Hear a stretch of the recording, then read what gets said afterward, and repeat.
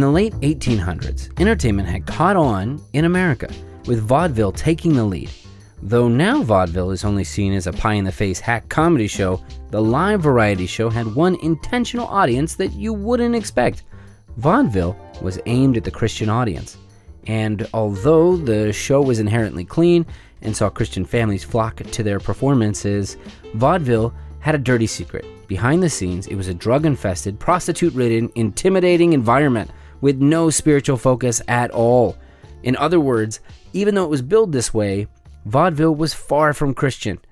This is an episode into the forgotten history of stand-up comedy and the misleading agenda people tried to take by using Christianity as a top billing for their audience, including the epic fall of the number one Christian comedian, which is a story that will definitely shock you.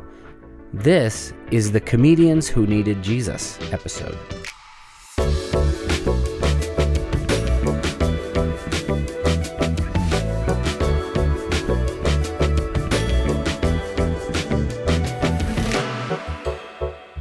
It's time for a pop quiz. Which famous comedian was a priest before he took up comedy? Is it A, Rodney Dangerfield, B, Sam Kinison, Robin Williams is C, or D, Jack Benny? Again, I'll ask that question. Which famous comedian was a priest before he took up comedy? Rodney Dangerfield, Sam Kinison, Robin Williams, or Jack Benny? If you think you already know the answer, congratulations, you're a nerd like me. And if you don't, well, we're going to answer it later on in this episode, and I think it's a really surprising and interesting story. But first, let me tell you why this subject is very near and dear to my heart. Now, the first comedian I ever saw live was not a dirty comic or even a clean comedian. In fact, the very first comedian I ever saw was a Christian comedian by the name of Bob Smiley. Now, I grew up mainly with comedy in my household, but it really wasn't dirty comedy, and there wasn't really any reason for it. In fact, I'm still not sure why my parents only tend to listen to clean comedians. I think it was just their preference. But I remember growing up and listening and watching Bill Cosby's comedy special himself on a regular basis. My mother would rent it, and her and I would watch it, and we would laugh all the time about his dentist bit and, all that kind of stuff. So I remember clean comedy was a main importance for me, but it really wasn't until my first stand-up comedy appearance that I had ever even heard of dirty comedy. I didn't know that was a thing. I thought comedy was just comedy. But what had really taught me about dirty comedy was my very first show at a comedy club at the age of 18. Now, when I went to the age of 18 and went to a comedy club, I did my set, I got a couple of laughs, and I thought, wow, okay, this is a really good and interesting environment, and I liked it. But as I was talking to a comedian about comedy, he had asked me, hey, who's your influence? Which is a question comedians tend to ask each other. Who's your influence? And so I, of course, said, Ellen DeGeneres was a big influence of mine. Bill Cosby was a big influence. I said, how about yours? And he listed names I've never heard before. Richard Pryor, George Carlin, and the like. And so that night I said, well, who are these people?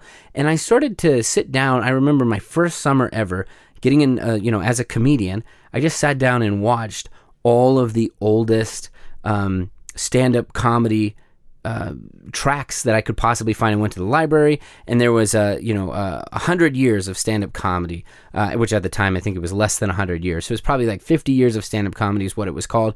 And so it was just this collection of stand-up comedians, and I really started to find that there was a rich history of stand-up comedy, which we're going to talk about in this episode. But if you want to hear some of my favorite bits from the last 100 years of stand-up comedy, you can simply follow my Spotify playlist called Clean Comedy Greatest Bits, and I'm constantly adding tracks to it. So if you happen to be on Spotify and you want to just hear some different things, of course, I go into who's on first and a couple of Rodney Dangerfield bits, a lot of older stuff, and then as you get in, a lot of my dry bar comedy friends that I just absolutely love their bits, I put it in there, and so I'm constantly adding to it.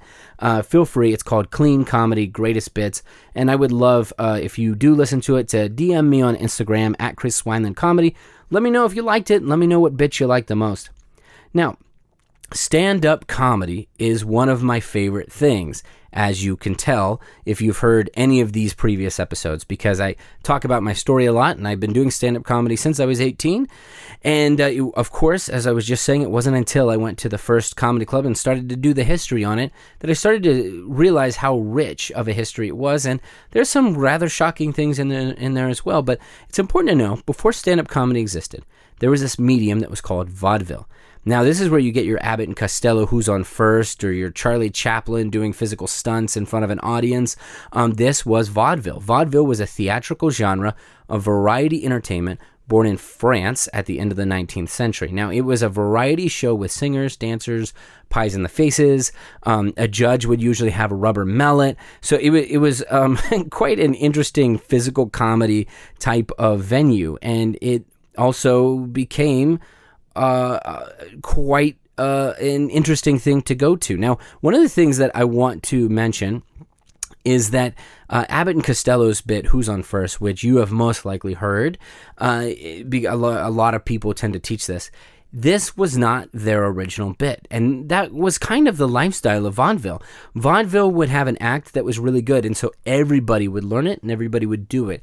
Instead, nowadays in stand-up comedy, in the world of stand-up, which we'll get to in a little bit, stand-up comedy was very much, and it has become very much a thing about original material. You have to have an original joke. You can't take somebody else's. But in vaudeville, it wasn't that way at all. It was that you loved somebody else's bit, you'd learn it, and you would perfect it. So Abbott and Costello, half of their bits that you know of today did not come from them at all. It came from somebody else that had done it. But honestly, Abbott and Costello arguably were like the best vaudeville act that most people had ever seen.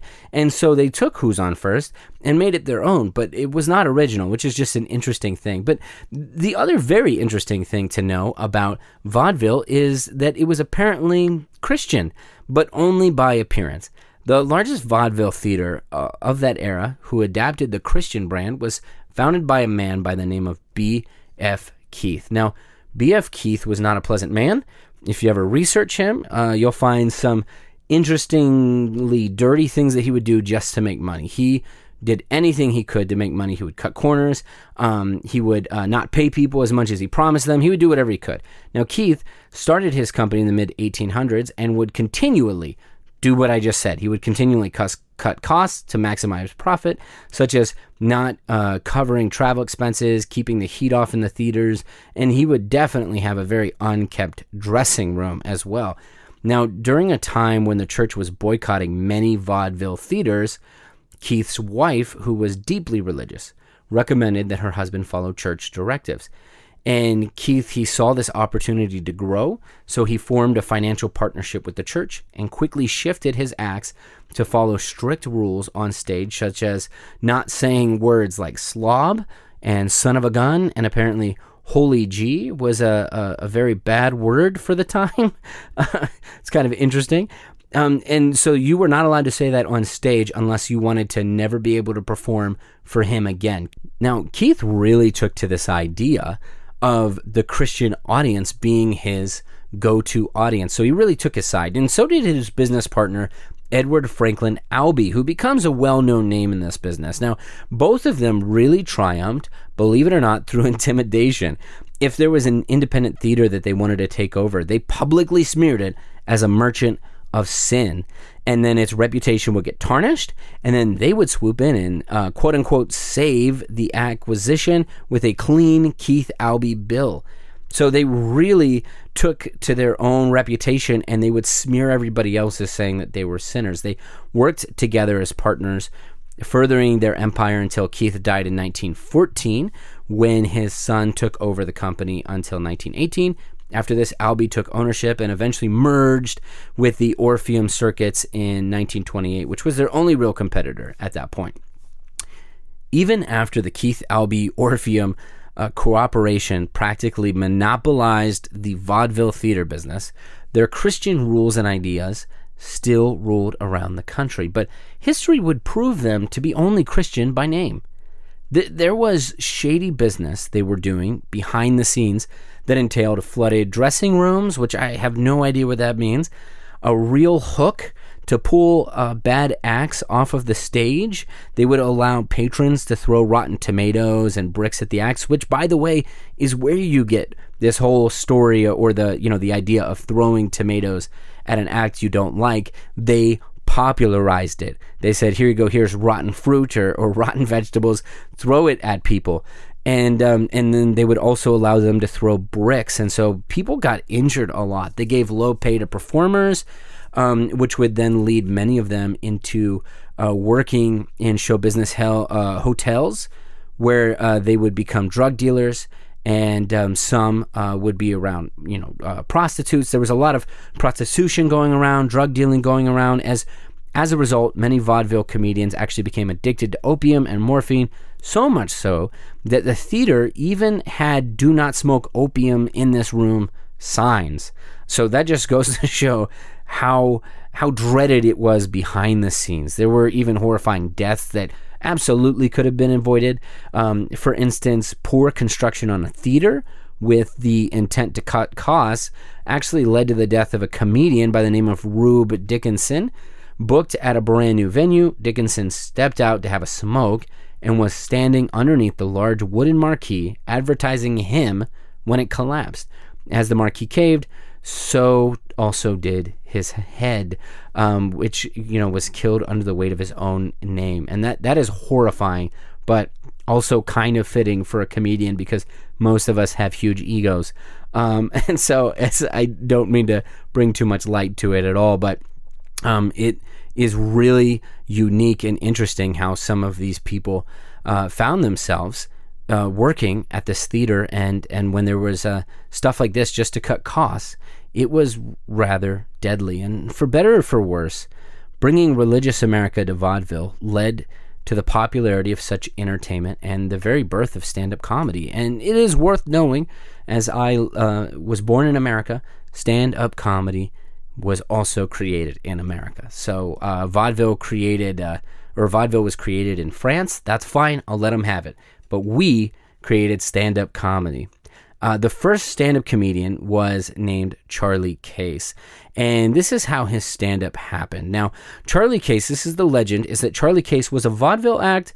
He was doing the whole pie in the face, rubber gavel situation, just kind of the basic stuff. And the legend goes that Charlie Case was tired of doing the old vaudeville act. It was just the same thing, and he was bored with it. So the legend goes that he just walked up on stage. Instead of having his outfit and his goofy setup, he just walked out on stage and started talking about life. And apparently the audience loved it, but they all looked at each other and they were like, what is this? And that's also what the comics thought in the back of the stage. And they were like, what is this guy doing, and why is it absolutely amazing? And that is the birth of stand-up comedy that we know it. Now, there are a couple other people that will try to take credit for it. By the way, Frank Fay has been on a couple websites. As you Google, you're going to see Frank Fay pop up. But a lot of historians believe strongly that Frank Fay came after Charlie Case, that Frank Fay was definitely one of the stand-up comedians right after, but Charlie Case was the original guy, is the best that we can figure. Now, one fun thing to know about Frank Fay, as I mentioned, he got in a huge fight with another comedian, and both of them fought over the idea of whether a stand-up joke should be original or borrowed by somebody else. There was actually a fist fight that had happened live in front of everybody. So it, again, just goes to show how early the arguments that we're still facing as stand-up comedians started at the very beginning. The idea of stand-up being original was an argument right when it was created. But there's also a couple of other interesting facts to know about the birth of stand-up comedy. Now, one interesting fact to know about Charlie Case himself is that he was black, but in order to allow himself more popularity and even to be allowed on stage at the time, he had to do this thing called blackface. And that was actually a trend in vaudeville, which was interesting. And historians have no idea why. There was no reason for the joke or for the idea of it being done. But a lot of white comics would get up and they would be blackface. And he was a black comic. So in order to get away with being up on stage, because he was not allowed up on stage at the time, he would go blackface. And so there was a lot of debate for the longest time as to who Charlie Case was. And so it was kind of the way that he would get up on stage in the first place. Now, the other peculiar fact about Charlie Case is that not only did he give birth to stand-up comedy, but he may also have started the generational curse in stand-up comedians committing suicide. On November 26, 1916, Charlie Case was found dead at the Palace Hotel in New York City, lying next to a gun, a bottle of oil, and a cleaning cloth. The police believed the cleaning cloth to be evidence that he had accidentally killed himself while cleaning his gun. However, it is widely believed that Case killed himself due to reports of his depression. Now, if that belief is true, then perhaps it was the start of generational curses, if you will, in stand-up comedy, mainly suicide. Now, I remember the day Robin Williams died. Personally, I remember this. I was at a part-time job as a waiter, but everybody knew that I was a comedian. They had asked me if I was okay, and one waitress in particular, who was very sweet, she had walked up, and I was devastated by this news of Robin Williams, as many people were, and a little shocked, a little surprised. And this waitress came up and she said, I hear that comedians are very depressed. And I said, oh, yeah, I guess that's true. And then she put her hand on my shoulder and looked me dead in the eyes, and she said, are you depressed? And I said, no, actually, I'm pretty good. I'm one of the few here, I guess, that isn't depressed. But I remember people were asking me for like a month. Everybody would, just to make sure that I was okay, because the idea that comedians are depressed is pretty popularly well known. And a lot of it is because of the history of it. And, Robin Williams is just the tip of the iceberg there. Comedian Freddie Prinze, who became very, very famous after performing on The Tonight Show with Johnny Carson, and then he got his own sitcom. Freddie Prinze ended up shooting himself. And the weird thing about his story, if you ever look it up, is that supposedly he would prank his secretary many times with a fake gun and fake blood. He would make the sound of a gunshot in his office. The secretary would come in, and it would appear like he had shot himself. And he would constantly harass his secretary, as he called it, pranking. But then one day he really did it. And, he really killed himself. And, there's just one of many stories. In the book, I'm Dying Up Here, written by William Noodleseeder, it documented the golden era of stand-up comedy, which included famed comics like Robin Williams, Jay Leno, and Richard Lewis, who went on to strike from the Comedy Store, demanding payment for their time on stage. It's a really unique book, one of my favorites. If you get a chance, definitely pick it up. But in the book, it told the story of a lesser-known comedian by the name of Steve Lubkin, who was close friends with Richard Lewis. Now, Steve Lubkin was among the comedians who went on strike for not being paid by the Comedy Store in 1979, and he in particular felt Mitzi Shore had treated him badly after everyone went back to work. He complained to the other comedians that he wasn't giving him any time to perform. Prior to the strike, he had been booked on The Tonight Show, but his slot was canceled after a show producer didn't like Lubkin's set at the Comedy Store.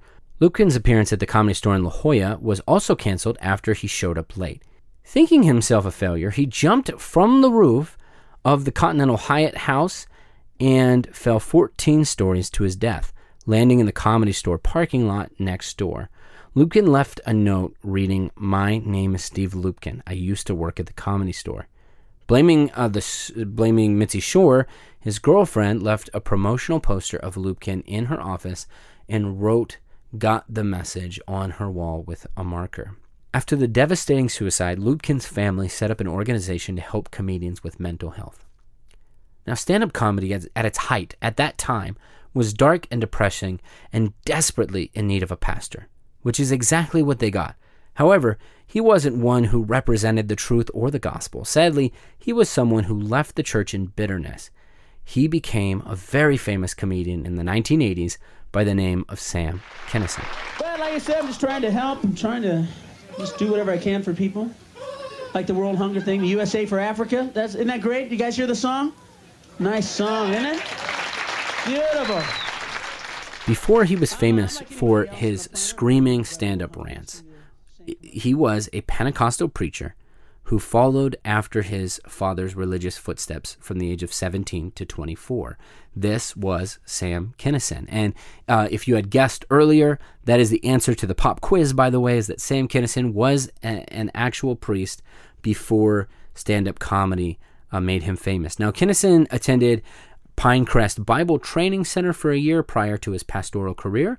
After his first wife divorced him, he almost immediately decided to start doing stand-up comedy. Sam Kinison is quoted as saying, "I got divorced, which was not a good thing for a revivalist minister. It did not go down well. So he decided to try stand-up. And his words are, I'd already been banned from a couple churches for my jokes, so one day I woke up and decided it was time to start living for myself." He coined a very unique style of comedy, backed with an iconic scream resembling that of his fire and brimstone Pentecostal preaching background. But I'm not trying to make fun of world hunger. Matter of fact, I think I have the answer, because I spent a lot of time working it out. And if you want to stop world hunger, stop sending them food. Don't send these people another bite, folks. You want to send them something, you want to help, send them U-Hauls. Send them U-Hauls, some luggage, send them a guy out there that goes, hey, you know, we've been driving out here every day with your food for like the last, 30, 40 years. And we were driving out here a day across the desert, and it occurred to us there wouldn't be world hunger if you people would live where the food is! You live in a desert! Understand that? You live in a f***ing desert! Nothing grows out here! Nothing's gonna grow out here! You see this? Huh? See this? This is sand. Yeah. It's sand. You know it's going to be 100 years from now, huh? It's going to be sand! You live in a f***ing desert! Get your kids, get your we'll make one trip! We'll take you to where the food is! We have deserts in America, we just don't live in them! In 1980, Kinison moved to LA in the hope of finding work at the Comedy Store. Once there, he started living like an aspiring rock star and developed a habit for cocaine, learning to freebase almost immediately. He had a huge appetite and could consume up to 5 or 6 grams a night, which seems absolutely insane. I don't know any of that, language. I don't know how many grams that is, like how much that really is a lot, but it seems to me like that's a lot. His big break came on HBO's special called Rodney Dangerfield's 9th Annual Young Comedian Special in August 1985. He then went on TV on Late Night with David Letterman that same year. David Letterman actually introduced him by saying, "Brace yourselves, I'm not kidding," due to his very crude and dirty form of comedy. Okay, well, we're in for something now, folks. My next guest is making his network television debut tonight, and we believe it's long overdue. He is one of the strangest and most original comedians working today. Brace yourselves, I'm not kidding. Please welcome Sam Kinison.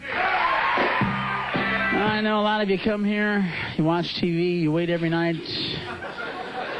for somebody to come on here and give you an answer for your lives, waiting for someone that'll come and say, hey, this is it. I don't have to settle for defeat anymore. I can rise up out of my routine. I can get a hold of myself. I don't have to lose. I can win. There's something inside me that's not going to let me go down anymore. But I'm not the guy. Sam Kinison's comedy was unique in that he would often take a turn towards satirical and sacrilegious shots of the Bible, Christianity, and many evangelists as well. Mixed with his drug addiction, Sam was headed personally towards a downward spiral that would certainly erupt. Sam Kinison's story, which I'm about to tell, is one of the saddest stories to me because of my heart for comedians.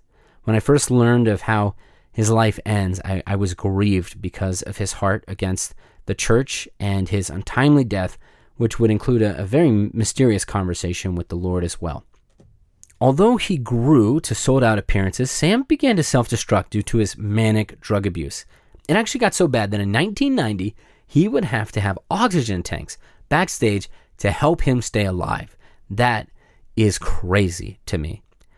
There was some light at the end of the tunnel, however. Kinison's drug addiction saw an end when he got sober in 1991. So in 1991, the drug addiction was over. He found himself sober, and also he married his third wife, Malika Sori, on April 4th of 1992. They then proceeded to go on a 5-day Hawaiian honeymoon. Sam Kinison's life seemed to be taking a turn for the better. Until April 10th, 1992, just 6 days after he got married, Sam was struck and killed in a car accident. With his sobriety, Sam was getting calls from studios again, and he was beginning a very successful comeback tour of stand-up comedy. Kinison and his wife, in fact, were on their way to Laughlin, Nevada to perform at a sold-out show.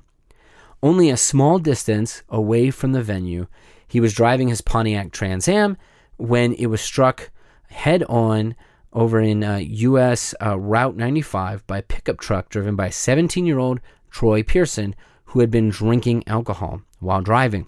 Pearson had sped onto oncoming traffic, heading dangerously towards the comedian. Although Sam tried to slow his car down, the collision was unavoidable, and Sam Kinison, not having a seatbelt, had smashed the windshield with his body. His brother Bill Kinison and his good friend Carl Lebov were following behind him and saw the wreck. They proceeded to get out of their van and check on Sam. Now, there's been conflicting stories about what happens after the crash. Some say that Sam Kinison was found dead immediately, but another story brings a spiritual side to the ending, and supposedly this story comes from his friend Carl Lebov. Now, Carl Lebov says that he had ran up on the scene and he had saw Sam Kinison lying on the ground.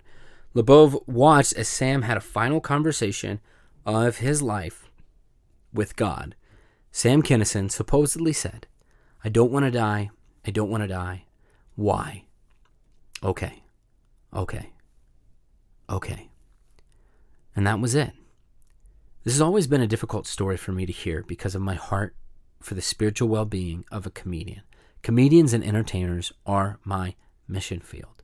Now, I've been doing stand-up comedy since I was 18, and one of the struggles that I had learned when, because I was also a Christian, was going to clubs and seeing people's heart against God. They would be these comedians, and off stage, especially when I started to feature and headline at clubs, these comics would really open up to me a lot more. And one of the things that I remember where I'd said something needs to be done was I was at a comedy club featuring that weekend, so I hung out with the comics every night, and they had no relationship with the Lord. There were two of them, no relationship with the Lord, and I talked to them all weekend about my story with Jesus and my testimony and who the gospel, who Jesus really is and what the gospel really is. And I had the conversation, and then at the end, I didn't know what resources to give them except for the Bible. And they didn't really have anything. They were getting back on the road.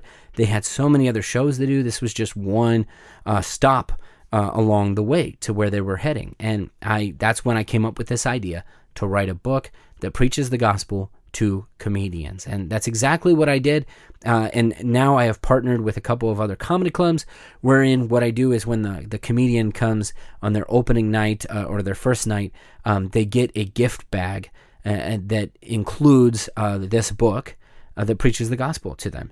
And then it also has my card, and it says, "Call me anytime, day or night. I will be your pastor." And so this idea to me of seeing a comedian that is just living the fast life and going through a life without having anybody reaching out to them for the sake of Christ, for their own souls, is heartbreaking. And that's why I do what I do. If you would like to help support the cause, you can visit my website at chriswineland.com and follow the links for the Great Heckle. Just when you thought comedy in the 80s was only anti-Christian, there arose a superstar comedian who shared the gospel everywhere he went.